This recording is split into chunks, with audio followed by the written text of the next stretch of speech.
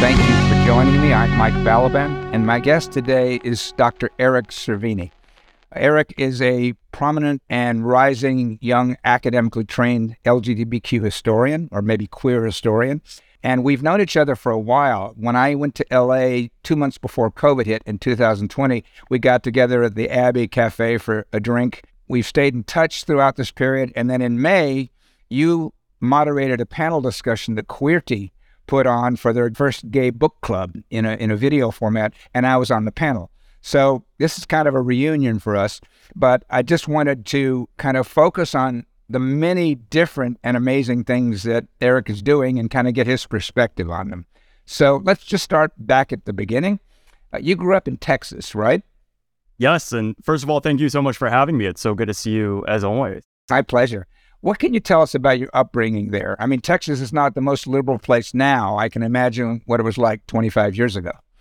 It was not 25 years ago any more liberal than it is now. But that said, I was very lucky to grow up close to Austin, Texas, about 30 minutes outside, which if anyone has been before, they know it's relatively liberal to the rest of Texas. It still has elements of it, and I grew up just outside of it. So it was just far enough to see a glimpse of what a really progressive urban environment could look like, but I was very much a product of the suburbs. And until recently, it was a deep red county. It was Williamson County, but it just recently flipped. It's changed to a blue county, and I think there's so many of us that are optimistic about the future of Texas because of some of these demographic shifts. But to answer your question, back growing up there, I was lucky to have a very accepting mother. It was just her and me growing up there, and a very progressive one. My very first wedding that I ever went to was a lesbian wedding. And so I think I had an atypical Texan queer childhood. I still, despite, having a really accepting mother, I still didn't come out until after I left, until about 2 weeks before I started undergrad out of state. I think looking back at that time, I wondered what took me so long, even though I had a very accepting immediate family, a very progressive one, what took me so long? And I think the reason was that I just didn't have a template for what a happy queer person could look like, and certainly not one in Texas. There was only one openly gay student in my high school that I knew of, and he was perfectly nice guy, but one day he didn't show up at school, and we found out he had tried to take his life. I read a study 20, 30 years ago, I think it was in Sweden, about the fact that even though that country is one of the most progressive and earliest to approve same-sex marriage, and in fact, an integrated society where it's really hard to find a gay bar, people hang out with everyone, the incidence of suicide attempts among questioning and queer youth was as high or higher than in some other places. And the moral is, it really isn't so much about your environment as your own view of yourself. And when you're an adolescent, you want to be like everyone else, and being different is difficult no matter what kind of community you grow up in. Right, exactly. And, I just think, if it was that difficult for me to come out despite a relatively accepting environment, I can't imagine how difficult it is for folks who aren't lucky to have that. And so I think every coming out experience, I've heard every coming out is a form of trauma, but I think it's also a miracle. It takes an incredible amount of bravery, even today, to do that. And I don't think we should lose sight of that, even though it's becoming more quote unquote acceptable. When did you first begin to recognize that you were different, particularly in terms of being attracted to other boys, and how challenging was the process of self-acceptance for you? Sure. Well, there's two parts of my identity, as I think there is about any queer identity, that, I had to navigate. First is sexual attraction, and then second is gender expression, right? And by gender expression, I don't mean how you identify, I mean how you perform your gender. And very often, and this is something historians have studied for decades, is the relationship between those two things. Before it was about sexual attraction, being queer, quote unquote, or a sexual deviant was very often about how you presented yourself and your gender. And so for me, it was much sooner in my life to start to see that I was different when it came to being quote unquote girly, right? Or effeminate. Or I know some folks have been traumatized by the word sissy. For me, it was being called girly. I recall crossing my legs in church and, my mother, bless her heart, saying, hey, don't sit like that, right? That is a form of gender deviation being corrected. And so it was things like that I started noticing and being, frankly, bullied about before it had anything to do with sexual attraction. I think as time went on, I started to realize, I'm much more interested looking at, the boys in this film than I am about the girls and other forms of media. And so that said, I think what I first discovered about myself being different had to do more with gender expression than sexuality, which I think is something that often gets forgotten because, of course, there's a huge array of gender diversity within the LGBTQ plus community. It's interesting because I grew up in a different era, but I kind of divide gay men, at least when I was growing up, into two camps, those who could pass and those who couldn't. And that's where the gender expression came in, or the gender behavior. Where I grew up, not too dissimilar from where you grew up, but it was even deeper in conservative terrain in the South. If you didn't play sports, you were considered a faggot. And, so I played sports. But I was able to pass and hide, and the homophobia was internalized. Nobody gave me much crap. I got called fag once or twice just because that's what people did. But they didn't identify and say, oh, he is one. They just were typically boyish, and not easy to get along with. But if I hadn't been able to, I would have been bullied mercilessly. And so those are the kind of two camps, and that's why you had to confront both of those issues early on. Right, exactly. And, I was lucky not to be called a fag until my late 20s. I think maybe it was because Texas kids just weren't that sophisticated to know that word. The slur that I was called was girly, which I think also exposes, the misogyny Absolutely. that is the root cause of so much of what we now call homophobia. Doesn't have to do with disgust over whom we sleep with. It has to do with how we express our femininity. Right. And, I think that speaks volumes about not just the nature of homophobia, but of American society and how so much hatred is rooted in both misogyny and also racism for others. Well, they go together hand in hand. There's no way to separate them. And until we can make it more acceptable to be female, it's going to be hard to make it more acceptable to be homosexual. Exactly. Have you always had an interest in history? And when did your affinity for gay history begin to manifest itself?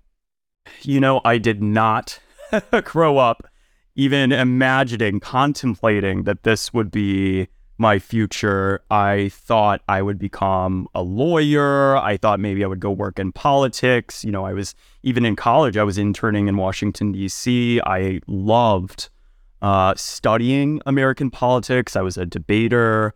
I really loved politics. And it wasn't until I realized from watching the film Milk, about Harvey Milk, around the time that I was coming out. So I was 18 or 19 years old.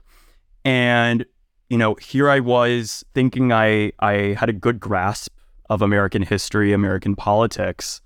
I had done very well in my history and government classes in high school. I was taking political science classes at Harvard. But then I watched this film and I realized that this crucial story that every queer and straight person should know in America, and thankfully because of that film a lot more people do, I had not been taught that. I hadn't been taught it in Texas, and until that point I hadn't been taught it in college. And so after that initial shock, the next question was, well, what other stories are out there that I haven't been taught and that perhaps nobody knows about, or at least nobody within the general public? And that's when I first stumbled upon the name of Franklin E. Kameny. How many states, are you aware, I'm not, actually include homosexual or LGBTQ history in their curriculum? Is California one? California is one of them. You can count them on one hand.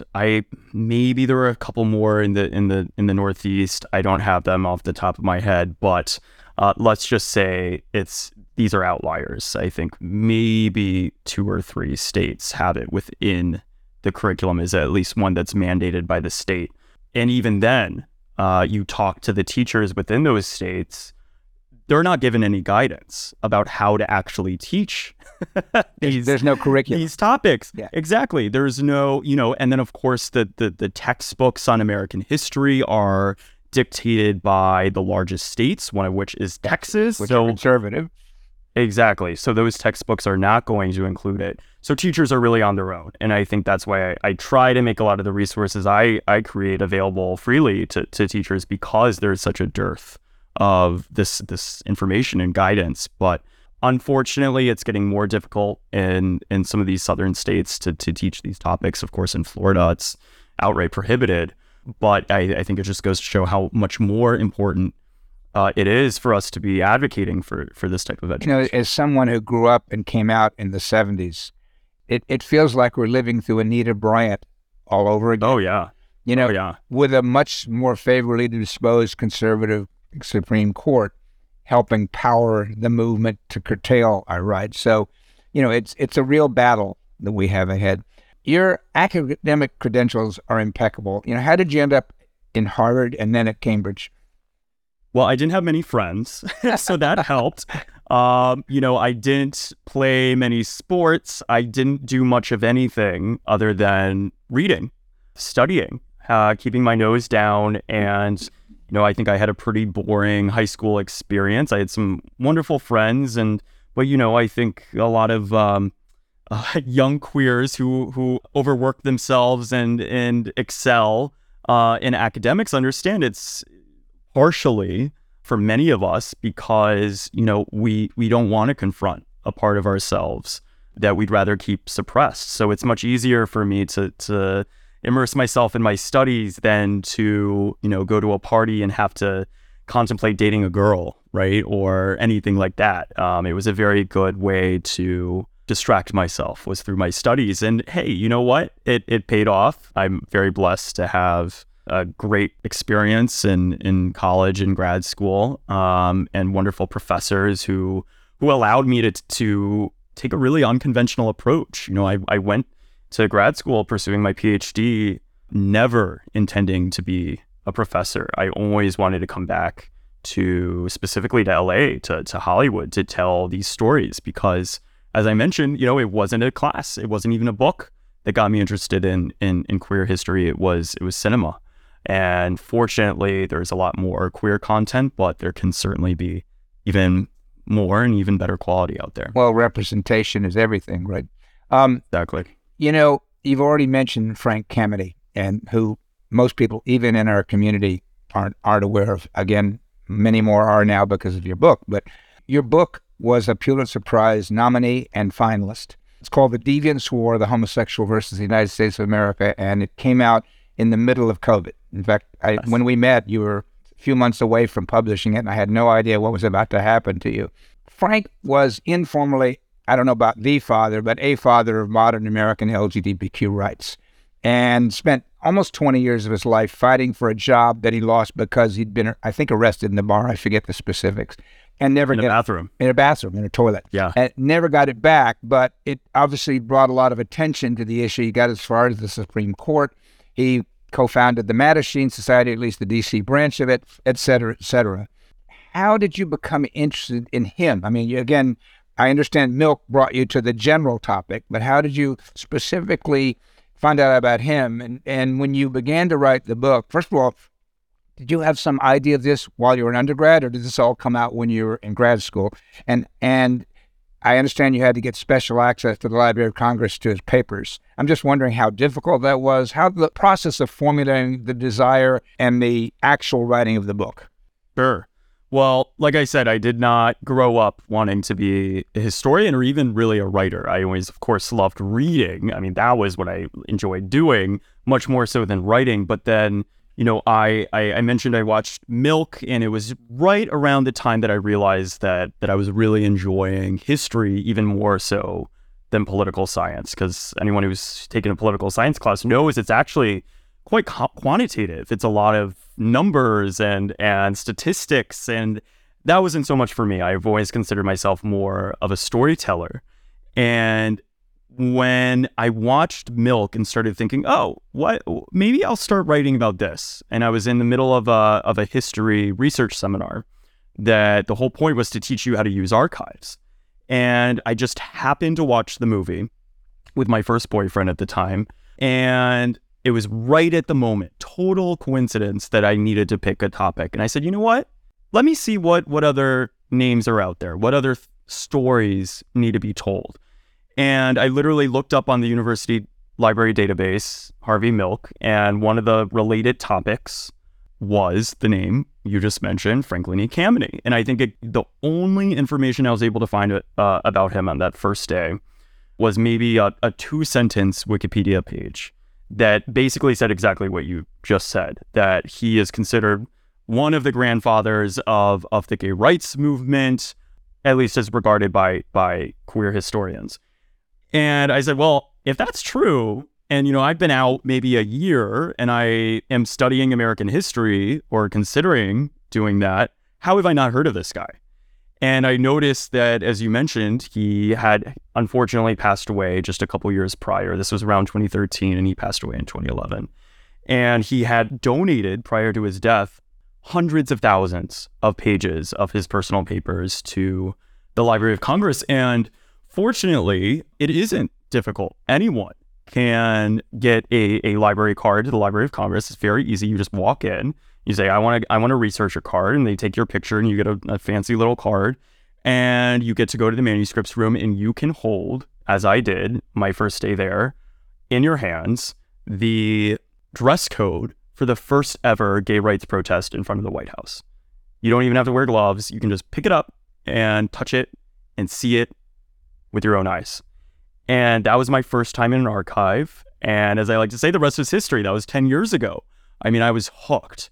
And I think that was really the moment that it all clicked for me, that studying history, being a historian, is not memorizing dates and names and places and facts, as we're led to believe in high school because of some of these somewhat ridiculous curricula that exist. And bad teachers.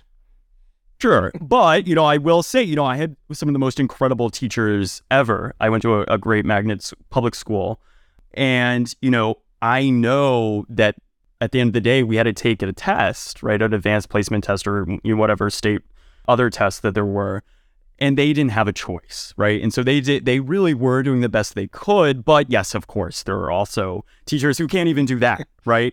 But I was very lucky to have wonderful teachers. And, at the end of the day, I still was having to memorize all these dates and names. And that's not what being a historian is. And I think, of course, knowing some of the basics and being tested on it isn't the worst thing. But I think it's crucial that students in high school and even later understand that to study history is unearthing new knowledge, which we touched on before this conversation. It's finding information that has been hidden or concealed or otherwise erased, whether it's in an archive or before it was in an archive, this was all in Frank Kameny's attic. It was about to be thrown away, except for some wonderful activists and friends of Frank saved them and donated them to the Library of Congress. And without historians, we would not know the full story of the Mattachine Society or the homophile movement, the pre-Stonewall gay rights movement, as it was called. And so I think being in the archive and realizing, oh my gosh, no one else in the world, or maybe like 3 or 4 other people in the world, has touched this paper. at least at the time. It was brand new, even though it was 50 years old, right? That is the most amazing feeling, and it was that I got hooked to. Well, there are two axioms that are related to history. One is that those who don't understand the past are condemned to repeat it. I forget who said that. Maybe you remember. And the other one is, of course, those who control power, those who are in leadership roles, write history. So we as a stigmatized minority have always been shut out. Our stories weren't told. And it's only now that we're beginning to have the opportunity to go uncover them before people die, before their effects get thrown away, as you described. Yeah. I think it was Churchill. Churchill said one of those. I think it was the first. So how did you persuade? Well, first of all, you wrote the manuscript for what became your book as your doctoral dissertation. Isn't that correct? Essentially, yeah. And to answer the rest of your last question, I even writing that first essay, it started as an essay in that class, and then I wrote a senior thesis in undergrad, and that was kind of an outgrowth of that first essay. And at each point after finishing college and then finishing my master's and then finishing my PhD, it was never, I have this grand plan to become this queer historian who, makes a career out of this. It was always, I have stumbled upon this story that very few other people know. And certainly the depth of which it probably died along with Frank Kameny. It was really held in his papers in the Library of Congress. And I think with that knowledge and that story comes responsibility to share it and to teach others what I learned myself in writing it. And I think, unfortunately, academia, so much of it is of what people learn or unearth or discover is hidden behind a paywall, behind, university resources. You have to have a library subscription. You have to have an academic journal subscription in order to access this incredible production of knowledge. And for me, after discovering these stories, and especially after interviewing these people, many of whom have passed away since I last interviewed them and passed away before I wrote the book, especially those who passed away during the AIDS crisis, who were not able to tell their own stories, I could not in good conscience put down this story. I could not say, you know what, I'm done. I'm going to go get an actual job, or I'm going to go to law school as my mother hoped. I just couldn't do it. I had to create something out of it and share it. I wanted to just kind of shake all my gay friends by the shoulders and be like, look at our history. Look how amazing it is. And also look where we not just got things right, but got things wrong. And, this was, like you said, it was 2020. It was right as things were getting really, really bad during the Trump administration. How could I possibly, if I found something that could teach us how to protect ourselves and advance ourselves in a terrible time, I felt the obligation to share it and not to throw it away. So that's what kept me going. And so, of course, it created this kind of existential crisis after I did it. I said, oh my gosh, am I supposed to go find another story now? And I realized, yeah, that is exactly what you're supposed to do. Was it much of a challenge to take what was initially an academic treatise and make it accessible to a non-academic audience? And how did you persuade a publisher that a book about queer history would in fact be saleable?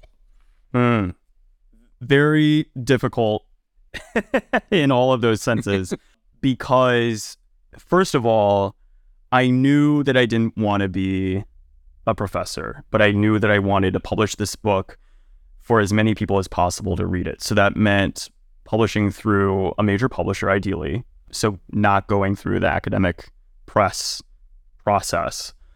But I also was, 22 years old and had no way to support myself while working on this. And so fortunately, the PhD program in Cambridge, they took a chance on me. I got a scholarship that would allow me to work on both. And that was kind of it was, I don't think of it as a trade-off. It was actually great because it forced me to think in an academic mindset and create two products. My PhD is different than my book. If you want to read the PhD, most of it actually got put in the endnotes of the book. The endnotes of the book are 2/3 as long as the book itself, because a lot of the really rigorous academic analysis that most people would find boring, but I find thrilling, and some other people find thrilling, are in the endnotes. So that's where it ended up. But I started by writing the manuscript first and saying, what is the story of Frank Kameny and the people who influenced him and whom he influenced? And let me start with that story for the broadest audience first, and then what can we learn from that?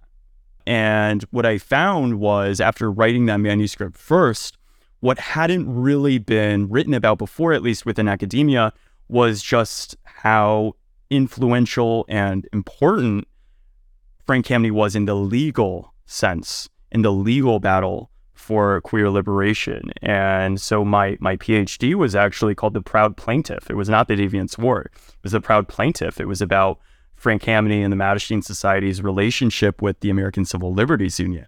So a bit different, but the reason why is because no one had really written about it yet. That was the real contribution to the academy. But even though that I think is important and people could learn a lot from it, what got me excited about writing, period, was the story. Yeah. And the people, and also what we can learn from it, but what we, in the broader sense, not just professors and grad students, but what we as activists, as queer folks out in the real world, can learn from it. Well, the biggest takeaway I got, I knew who Frank Kameny was and what he'd accomplished, but I didn't know all the minutiae that you wrote about, but is his single-minded focus for almost 2 decades, to the exclusion of almost everything else, right? I mean, it's kind of like Steve Jobs, or Jobs, inventing the iPhone. And people are saying it can't be done. Why are you doing this? Think of more practical things. And he just he wouldn't let up. And thanks to him, while unfortunately he never saw the fruits of his labor, it really was the foundation for what came afterwards.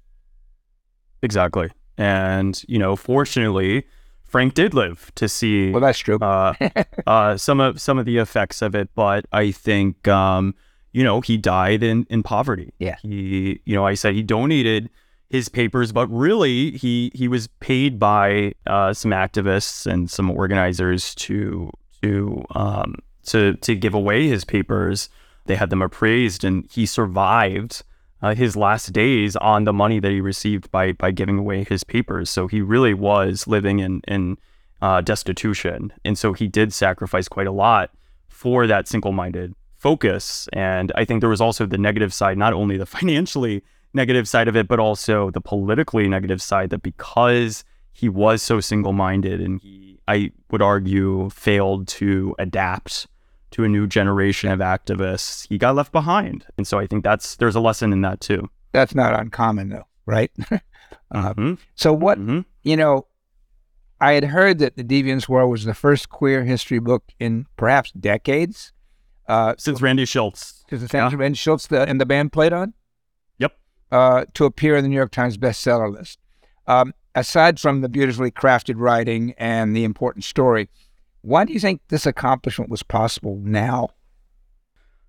I think, we're so often told that history is boring, that, we're all indoctrinated in high school to assume that history, like I said, is just memorizing dates and names.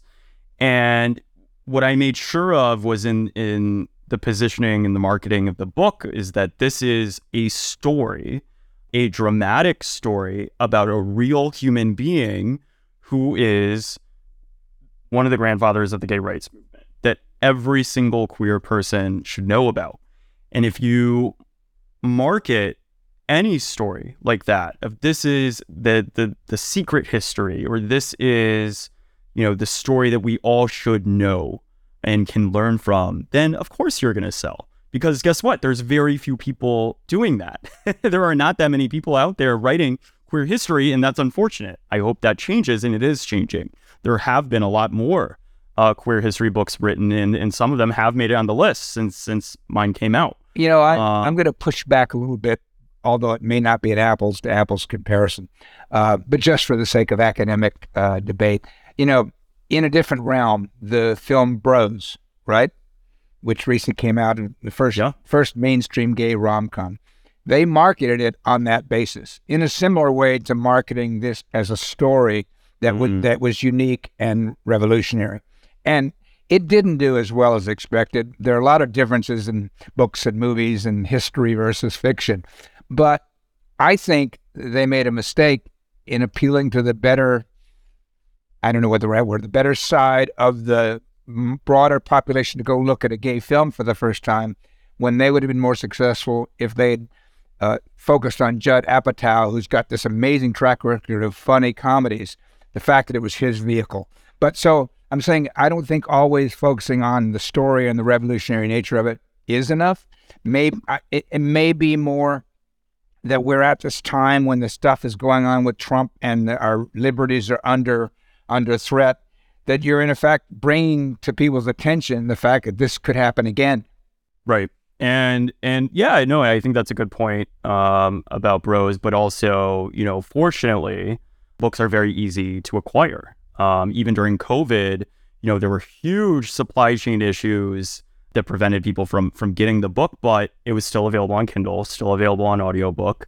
And fortunately, love them or hate them, people get it the next day on Amazon, right? Whereas, I think with Bros, it was unfortunate because I think if you look at all the rom-coms that came out this year, it was number 2 of all the rom-coms. Oh, wow. All the rom-coms that came out in theaters, it was number 2. A gay rom-com with Billy Eichner, right? So that suggests that, okay, well, maybe the marketing, sure, expectations management, but also, when you have the vast majority of people have some sort of streaming platform on their TV in their living room, and they literally just press a button to watch something versus having to go to a theater to do that. And then on top of that, you add in going to a theater in perhaps a place where you are not fully out. Right. That is something to keep in mind. Absolutely. What does it mean if you're in Round Rock, Texas, where I'm from, and you're seen walking into Bros by yourself? Even if you're a straight person, even if you're a straight woman, what does that mean? And I think, unfortunately, the creatives don't get to decide how a film is marketed. I've learned that the hard way through being from Hollywood. You make a movie and then it gets handed off to the studio or the distributor, and they make all those decisions. Exactly. They make all those decisions. So, I think fortunately the movie itself, now it is available on streaming, and it's doing great, right? It's probably going to win awards. In fact, I think it was nominated for a Golden Globe. I got to check. So the huge success of Deviants War has led to at least 2 other opportunities for you that I'm aware of.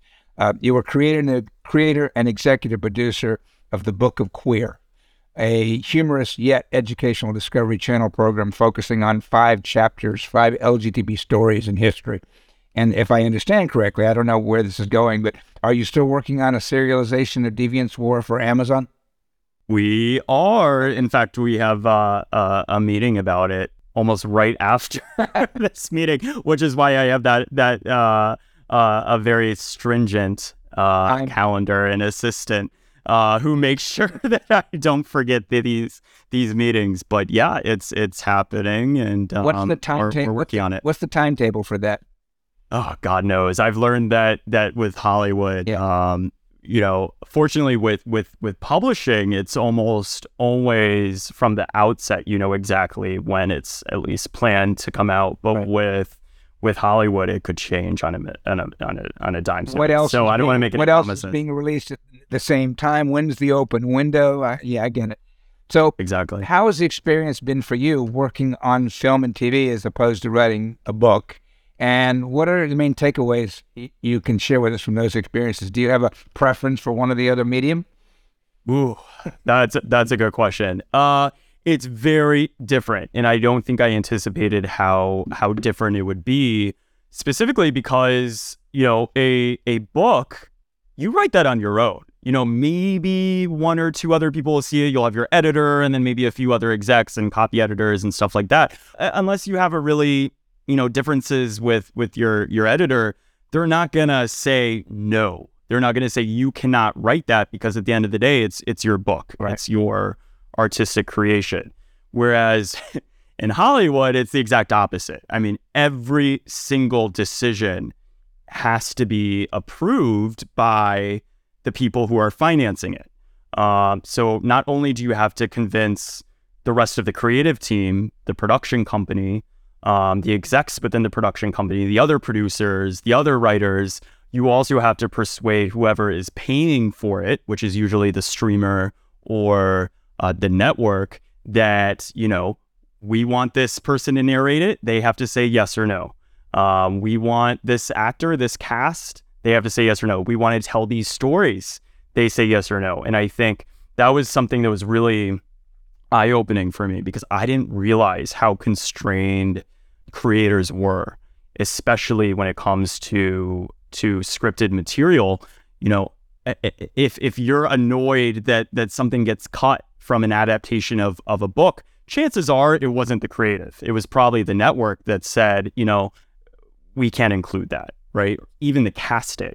Very often it's especially in queer roles, when it's a straight actor, very often that's the network or the streamer mandating that. And of course, the creatives want that authenticity the vast majority of the time, but then it gets vetoed. And, I could give example after example, but I can't. I won't. But it's become an even more politicized factor today, right? When there's this whole call for authentic representation versus celebrities, well-known straight celebrities playing queer or trans roles, right? Exactly. And I think that's why we as consumers have actually more power, I would argue, than a lot of folks within the industry, or at least the creatives, because we're representative of the bottom line, right? Our decisions of what we watch, whether it's do we watch Bros or do we watch something with James Corden playing a queer character, right? We do have that power to indicate what's acceptable on a cultural and political level by how we spend our money or what we decide to watch. Before I move on from what you've done previously to what you're doing now, I had heard from inside sources that you did an awful lot of work to help promote your own book, and that contributed heavily to it being the first queer book in a long time to be on the New York Times bestseller list. What can an author do to help that process along? Well, I told my agent that it was my goal to get on the bestseller list, and he said, that is going to be very, very difficult, because the way it works is you have to hit, say, maybe 5,000 books sold in a single week in order to make it.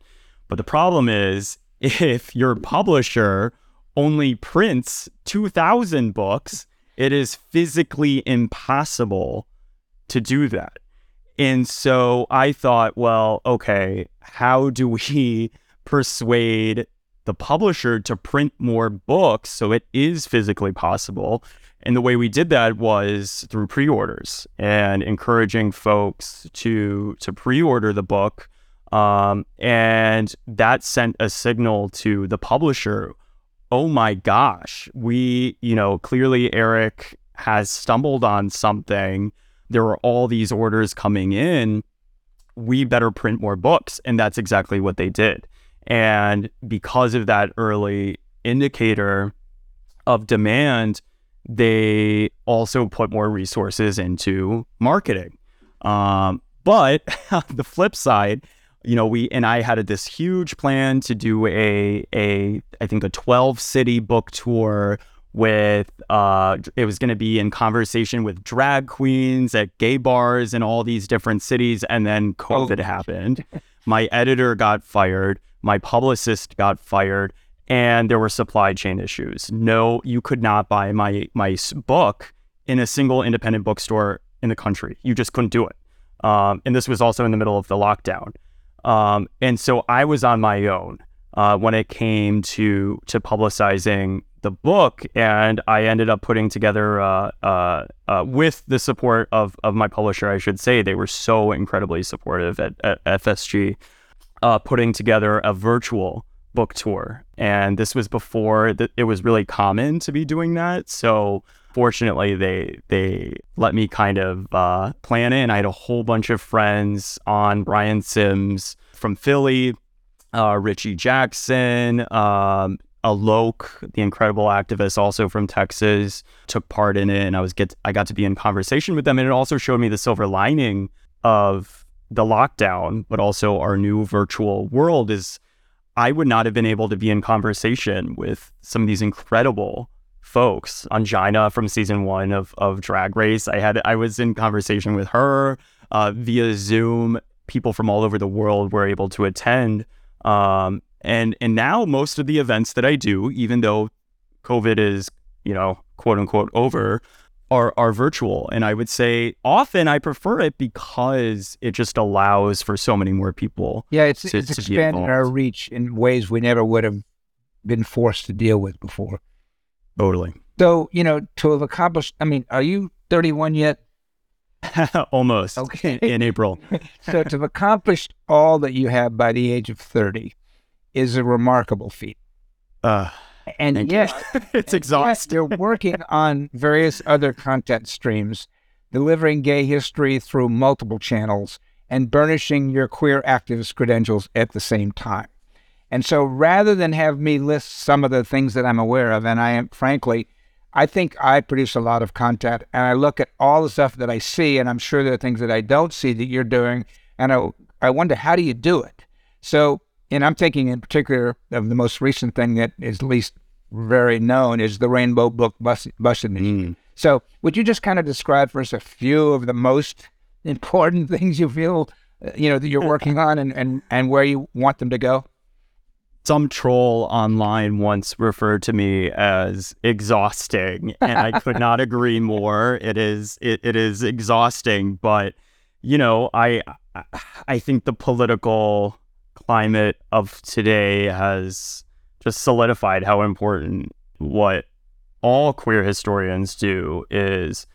To answer your question, my partner Adam and I is not just my partner in life, but also my partner in business. He just quit his full-time job, his big corporate job, to start a queer bookshop with me, because I think if there's anything I've learned is I wish that I had access in high school and even before then to some of the literature that has taught me not just about myself, but about the full vibrancy, diversity of our community. The best way to learn about what it means to be lesbian or a person of color or trans, rather than, asking someone to explain it to you, which is also exhausting for that other person. By reading and supporting them both financially and supporting them by furthering their mission, that is the best way that you can support so many different activists, so many different creators, is by reading their books. And one thing that I learned from the publication of my own book was how little our authors are paid, right? If you buy a book for $20 on Amazon, the author gets $2, if that's if they earn out their advance. They get $2. Amazon themselves gets $10. They get 5 times more what an author makes. And that's true for any retailer, wherever you get a book. And I think that's pretty messed up, especially given how much work, as you mentioned, I was doing to sell my own book, not to mention writing the book. Why is it that this warehouse is getting 5 times more than the creator of this product? And so my partner and I created a bookshop. It's called shopqueer.co that splits its profits with authors. And so over 150 authors have signed editions of their books, because every single month we pay them out a portion of our proceeds, which is logistically, as you guessed, very difficult. And we're having to create our own warehouse in our garage. And it's really really hard. Anyone out there who is in retail or in or any kind of small business, God bless you, because this stuff is much harder, I would argue, than writing a book. So I'm learning a lot, making a lot of mistakes, but it's fun. And it's so cool to see other people read, not just my book, but, the thousands of books that we have available. Well, I want to know how you even find time to read all the books that it seems like you have. Maybe you haven't, but... Oh, definitely not. Okay. Oh, definitely not. I mean, we have 2,000 books on the website. Oh, so there is no way. And, fortunately, I have to read a lot of the books that I feature. I have my book club. I do my Queer History 101. And, I say, okay, well, if that's my job, it's that's kind of the best job in the world, right? Is to be able to read a book and then be in conversation with the author and then talk to, other readers and be in conversation. It's the best job in the world. It's really hard, not profitable, but it's really fun. I find the impact of that from the standpoint of helping the authors and getting stories out amazing.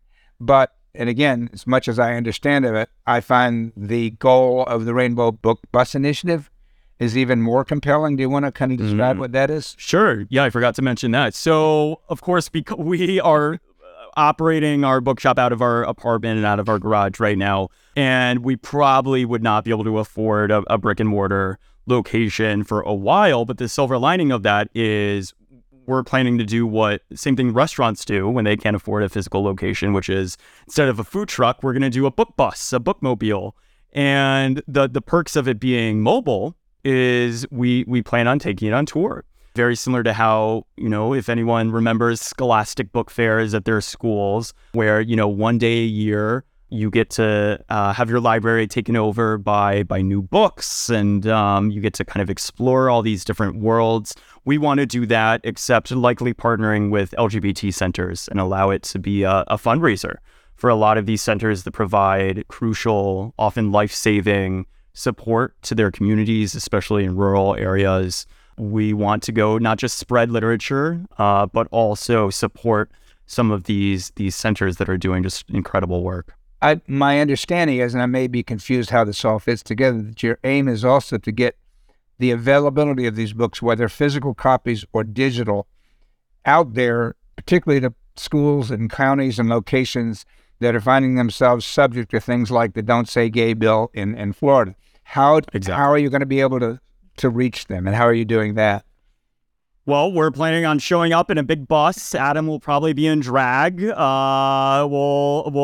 showing up to some of these places that are banning these queer books and throwing a book fair of our own. I mean, we're going to have to partner, of course, with some hosts and some LGBT centers to make sure that everything is done safely and do you think you'll run any risk of arrest in places like that? Probably. Especially if we're around schools, I'm sure there will be protesters. I'm sure there's going to be some scary moments. But you know what?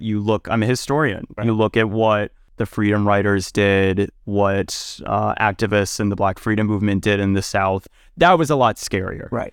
Showing up with a drag queen, and maybe a film crew or something is going to be a lot less scary than what others have been through. So I just remind myself of that. We're seeing some of these violent anti-gay people showing up at some of these things. So I mean, again, hopefully that doesn't happen, but please be careful whatever you do. Thank you. If we had to step back for a moment, obviously you never expected to be here as recently as 5 years ago. If you could project ahead 20 or 30 years, where do you hope to be? What do you hope the impact of all that you're doing will have been? Ooh. Well, maybe there will be a second book. We'll see. We'll see if it ever happens. I think, the real dream is I want a fleet of these book buses. I want, queer literature to be available and accessible to the entire country and also to the entire world. I mean, imagine it's difficult enough to read a queer book and support queer authors in Florida. Imagine how hard it is in other parts of the world. And books transcend borders. They transcend stories, transcend all divides, and they erase those borders actively. And so I think trying to make our stories and our lives more accessible to people and show who we are and remind people of our own humanity and of our beauty is what I hope to do for the rest of my life. It sounds like in some ways, while we're coming at it from slightly different angles, we both have the aspiration to help create a larger family globally, a true community that transcends language, culture, national borders, etc. Because whether you're in Bangladesh or you're in Brooklyn, your aspirations are to be able to be who you are and have friends and be open about it. Obviously, there are places both in our own country and abroad where you can't be, but if we can get these stories to them, we get them that much closer to being able to be themselves. Amen. Thank you so much for your time. This has been amazing, as I knew it would be. I wish you the best of luck on everything you're doing. You've turned me on to a number of books I wouldn't have known of otherwise, and I appreciate that. And just knowing you and being a friend has been important over the last couple of years. Good luck with everything. Likewise. Okay, good luck with everything. Thank you so much. It's an honor, and thank you again for having me.